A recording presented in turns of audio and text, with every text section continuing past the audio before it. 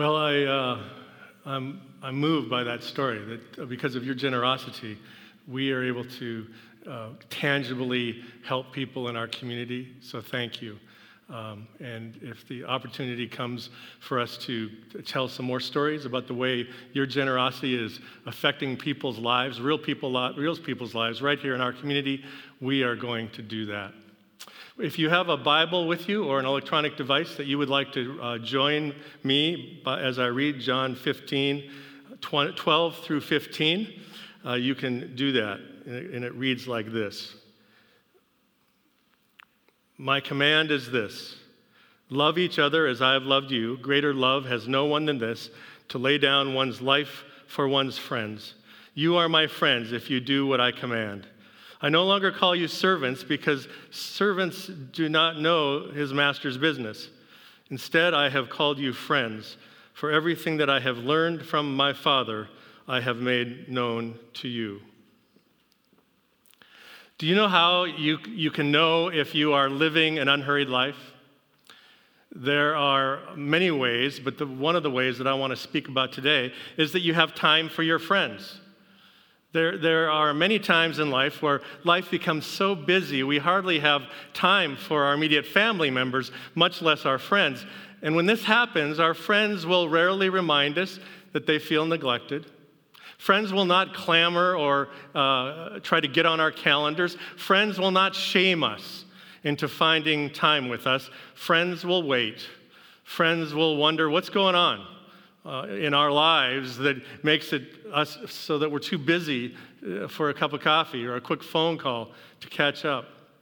Friends rarely impede on the life choices that we make, even if those choices result in distance and neglect. Yet I believe that the scripture we read a moment ago from the Gospel of John presents us with another facet of practicing the unhurried life. Jesus, of course, recognized the importance of friendship and taking time to nurture those relationships. I have some friends with whom I communicate about once a week. Our emails may be brief and even cryptic at times, yet the regular contact is always rewarding to me, and it often is meaningful. I have some friends that I may talk to a couple of times a year. These friends do not take as much of my time, nor me theirs, but they remain important connections for grounding me in my past and providing unbiased guidance to me for my future. And I have the occasional friend that I haven't talked with in years. And when we get together or when we make contact, it is like no time has passed since the last time we were together. This happened to me recently when I received an email from a fellow pastor who is serving a church in rural Nebraska. We knew each other 20 years ago when we served churches together on the East Coast. When we sat down to talk over coffee all these years later, it was like no time had passed since the last time that we were together. We caught up on our lives. We described our families to one another. We reflected on how we've changed and continue to be the same people as we were 20 years ago. And as we got up to leave, it occurred to me that God had given me a gift in this friend 20 years ago, and now I was being reminded of this gift this many years later. In this passage of Scripture that we read a moment ago from the Gospel of John, Jesus makes this profound statement about the nature of friendship. Jesus is trying to describe what the kingdom of God looks like. He begins by describing his own relationship to his Father.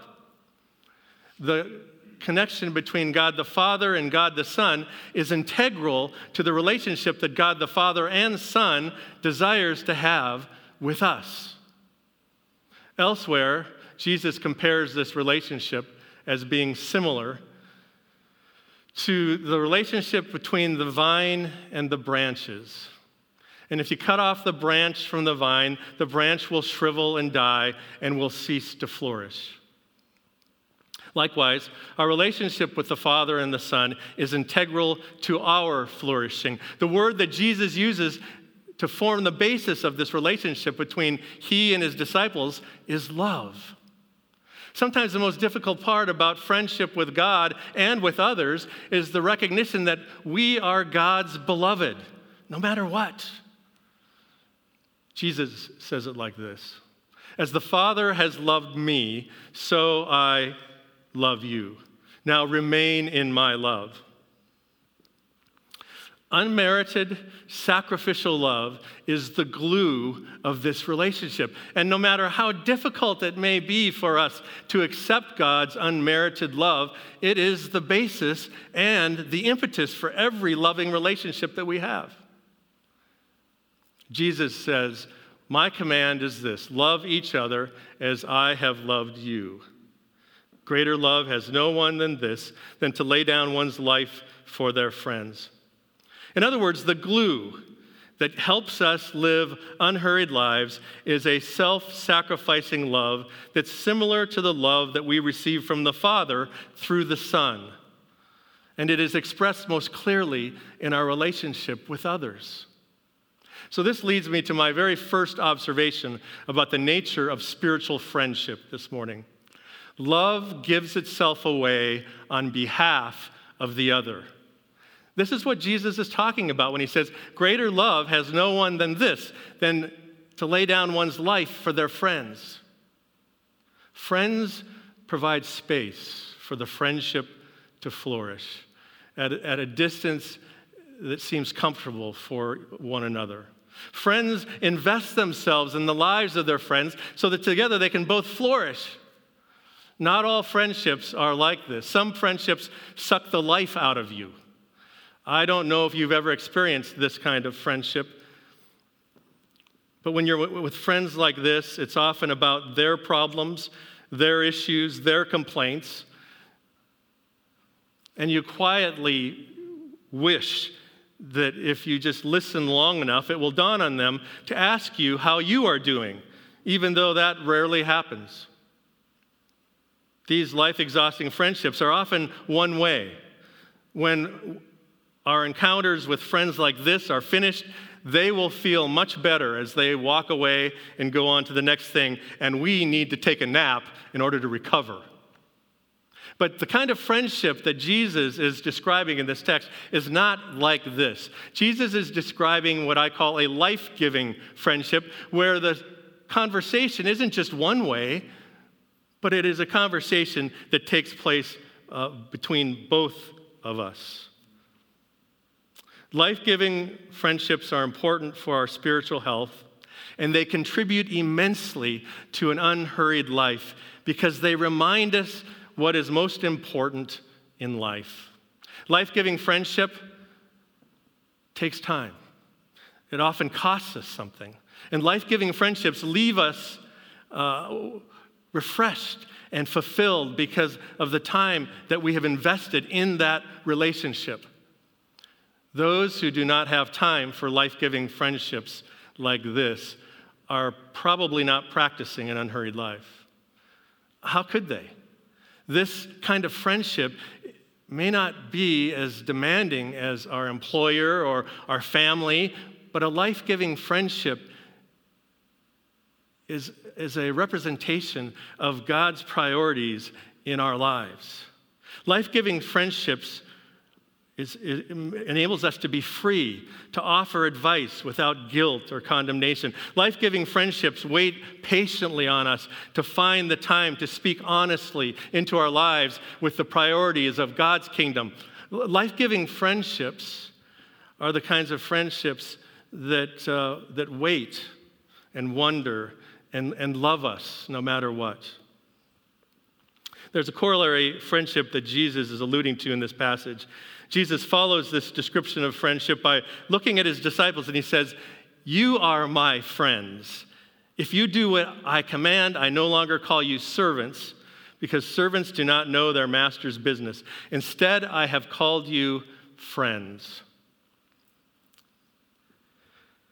What's remarkable about this statement of friendship between Jesus and the disciples, which is based, of course, on Jesus' prior relationship with God, is that Jesus is essentially turning upside down the common notion of what one's relationship to God can be. You see, in the ancient world, the typical understanding of one's interaction with God was always based on performance. It was based on religious ritual. God is only interested in me as long as I continue to perform up to God's expectations, as if any of us can actually know what God's expectations are. At that moment, I fail to fulfill all of those expectations that I understand God has for me, then God has no business or interest in me after that. Sometimes we say, God is too busy to be friends with me. God must be more interested in someone else's problems. So Jesus takes this very ancient understanding of religious performance as the basis of one's relationship with God, and he turns it on its head.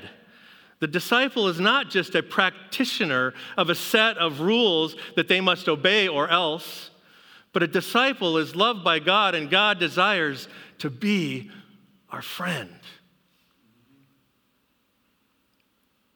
Our motivation to follow Jesus is not based on some prescribed expectations or fear of failure or even the avoidance of doing something wrong and experiencing God's anger. The only motivation that Jesus knows with his Father and desires for us as his disciples is friendship with God that is based in a kind of mutual love that this whole passage kind of points to. And in reality, the life-giving friendships that we have with one another are simply extensions of the kind of relationship that God desires to have with us. Jesus has a self-sacrificing relationship with the Father that is akin to the relationship between the vine and the branch, as I've already suggested. He could no sooner cut himself off from the vine than a branch can cut themselves off from the vine. The relationship between the Father and the Son is expressed in an equal and unguarded desire on the part of Jesus to have this same kind of relationship with us. This relationship is not about works. It's not about performance or religious ritual. This relationship is based in love that gives itself away. This relationship is freely available to each of us, no matter where we come from, no matter what we've done. And it is the basis of this friendship with God that we can experience a life-giving relationship with one another. Let me be so bold to say, a life-giving relationship with God goes hand in hand with a life-giving relationship with our friends. A few years ago, a few hiking buddies and I were hiking on a 50-mile backpacking trip in Glacier National Park in Montana. And the first day was a beautiful day. It was probably in the low to mid 80s. And we had to hike on the middle of the day through a burned section of the trail where there had been a fire years ago. So there was no shade. There was no cover. It was like walking in the direct sun for a number of hours. And I miscalculated my water consumption during this hike. And I about an hour and a half into it, began to get heat exhaustion, which involves getting a little dizzy. You obviously are quite thirsty. You become exhausted, and eventually you become delirious. And it's actually a quite serious condition. You should get water and rest in some shade immediately when you get into this place. But there we were out in the middle of nowhere, and I was becoming delirious with this 50-pound pack on my back. And one of my friends that was hiking with me said, let's just sit down and rest for a second, Brad. And so we did. He gave me some of his water, which just was remarkable. But he had to pace his water consumption too. And then as we got up to put our packs back on, and at this point I am thinking, oh no, I can't carry this pack. My friend comes over and he says, let me carry your pack for you. So for the rest of that afternoon, my friend had my 50-pound pack on top of his 50-pound pack as we walked to our campsite that evening. That's what friends do. And if you find yourself today yearning for this kind of friendship with God, with others, I've got good news for you. God desires for us to be his friend. And further, God desires for us to be friends like this with one another. If you have been listening to me describe these two kinds of friendships, the life-exhausting kind of friendship or the life-giving kind of friendship, and you are interested in having more life-giving relationships, you don't have to continue to wonder how you get those. All you have to do is to begin investing yourself in your friends the same way that Jesus has invested in you. If you find yourself reflecting on a particular friend that has been that life-giving source of encouragement to you over the years, but you haven't reciprocated in a while, I encourage you to take the time to look them up. Send them a note, send them an email, give them a call, and begin to recover that relationship that you once had that was so meaningful at one time. I like the way Wesley Hill sums the importance of friendship up when he says this: God never meant us to be purely spiritual creatures. That is why he uses material things like conversations, shared meals and trips, hugs, small kindnesses, and gifts between friends to enrich the new life he's given us. We may think this rather crude and unspiritual. God does not. He invented human relationships. He likes friendship. He invented it. Friends in Jesus Christ, if we want to practice the unhurried life, we must discover the joy of being friends with God in Christ, and we must be prepared to invest ourselves in our friends. Jesus would have it no other way. Now, here are some questions that I want us to consider, perhaps with those that are sitting with you worshiping this morning. And here's the first question. Friendship with God is a difficult concept for many people to understand. Why do you think that is so often the case? Sure, it's easy for us to talk about being friends with people, but it's a little more difficult for us to conceive of friendship with God. So take a moment and discuss that with whoever might be worshiping with you this morning. The second question I have is this: can you describe a time when a friend gave themselves away on your behalf? Did you ever have a friend that took your 50-pound pack and carried it up the trail for you? What did that feel like? And the third question: to whom is God calling you to invest yourself in right now as a friend? And what steps do you need to take today to begin to do that? Friends, I see this as a wonderful opportunity while we are socially and physically isolated from one another to consider what an unhurried life looks like. And one of the aspects of living an unhurried life is investing ourselves in our friendships. And I want to encourage you to do that. Let's pray together.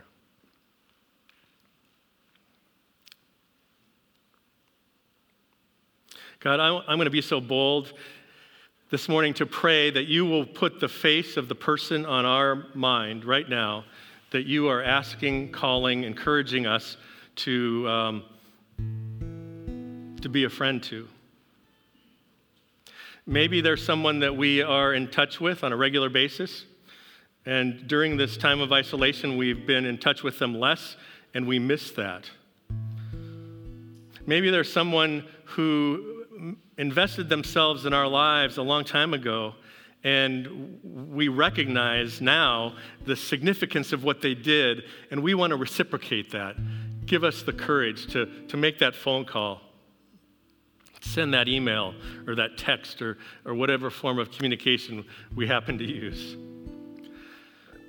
Finally, God, if there's anyone within hearing of my voice today who up until now has never fully understood the nature of the friendship that God would like to have with us. I pray that you would convict their hearts to put aside all of the obstacles and all of the screens that have kept you at an arm distance, and enable them to welcome you into their lives as God, as Savior, and as friend. I pray all of this in the name of Jesus Christ our Lord. Amen.